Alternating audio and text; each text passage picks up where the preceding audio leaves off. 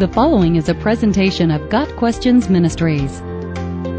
How can we rely on the power of God? We often hear about the power of God, and Scripture is full of examples of His power in action. He is the great God, mighty and awesome. Nehemiah 9 verse 32. We are taught to rely on His great power to get us through trials, such as a job loss, a sticky divorce, bankruptcy, hateful persecutions, a debilitating illness, or the loss of a loved one.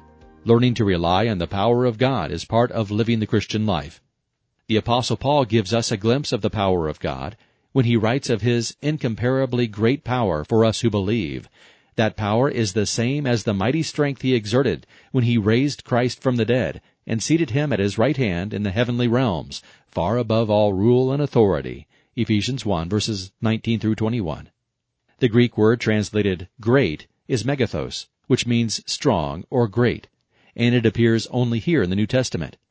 This word obviously wasn't sufficient for Paul to express God's great power, so he adds the word incomparably, or in Greek, hyperbolon, related to a verb that literally means to throw beyond the usual mark, or to excel or surpass.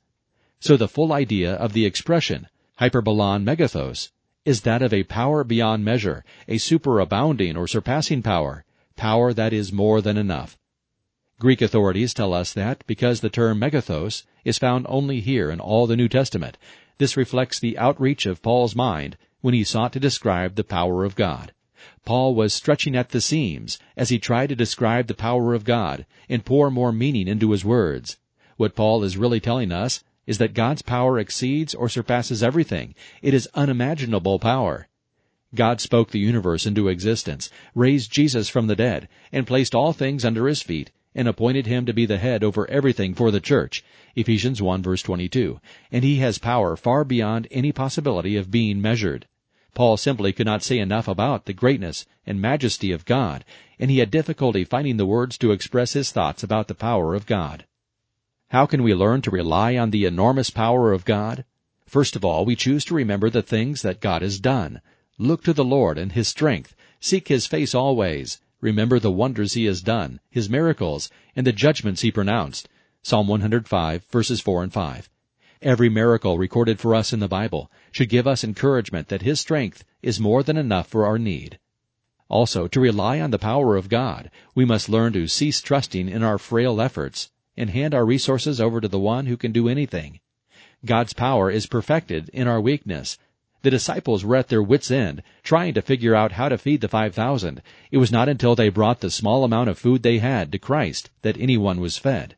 Joshua stood helpless before the walls of Jericho, but he learned to trust the Lord's battle plan. Zerubbabel faced the daunting task of rebuilding the temple, and God reminded him that the work would be done not by might nor by power, but by my Spirit. Zechariah 4 verse 6. Prayer is a vital part of relying on the power of God. As we pray, Thy will be done. Luke 11 verse 2. Jesus said, Ask and it will be given to you. Seek and you will find. Knock and it will be opened to you. For everyone who asks receives, and he who seeks finds, and to him who knocks it will be opened. Matthew 7 verses 7 and 8. It was after a prayer meeting in the early church that the place where they were meeting was shaken, and they were all filled with the Holy Spirit and spoke the word of God boldly. Acts 4 verse 31. It was during a prayer meeting that Peter was miraculously released from prison in Acts chapter 12. The resurrection of Jesus certainly demonstrates the great power of God and is the great hope of all believers. Because He lives, we will live also. Peter said that we have been born again to a living hope through the resurrection of Jesus Christ from the dead, to obtain an inheritance which is imperishable and undefiled, and will not fade away. 1 Peter 1 verses 3 and 4. No matter what happens in this world, we have the power of God and Jesus' resurrection. The Lord will grant us an inheritance and sustain us through eternity. We, through faith, are shielded by God's power until the coming of the salvation that is ready to be revealed in the last time. Verse 5. As Martin Luther sang during the Protestant Reformation, the body they may kill, God's truth abideth still. No matter how weak or ill-equipped we may feel at times, we can rely on the power of God. We have the assurance that God is able to do immeasurably more than all we ask or imagine, according to His power that is at work within us.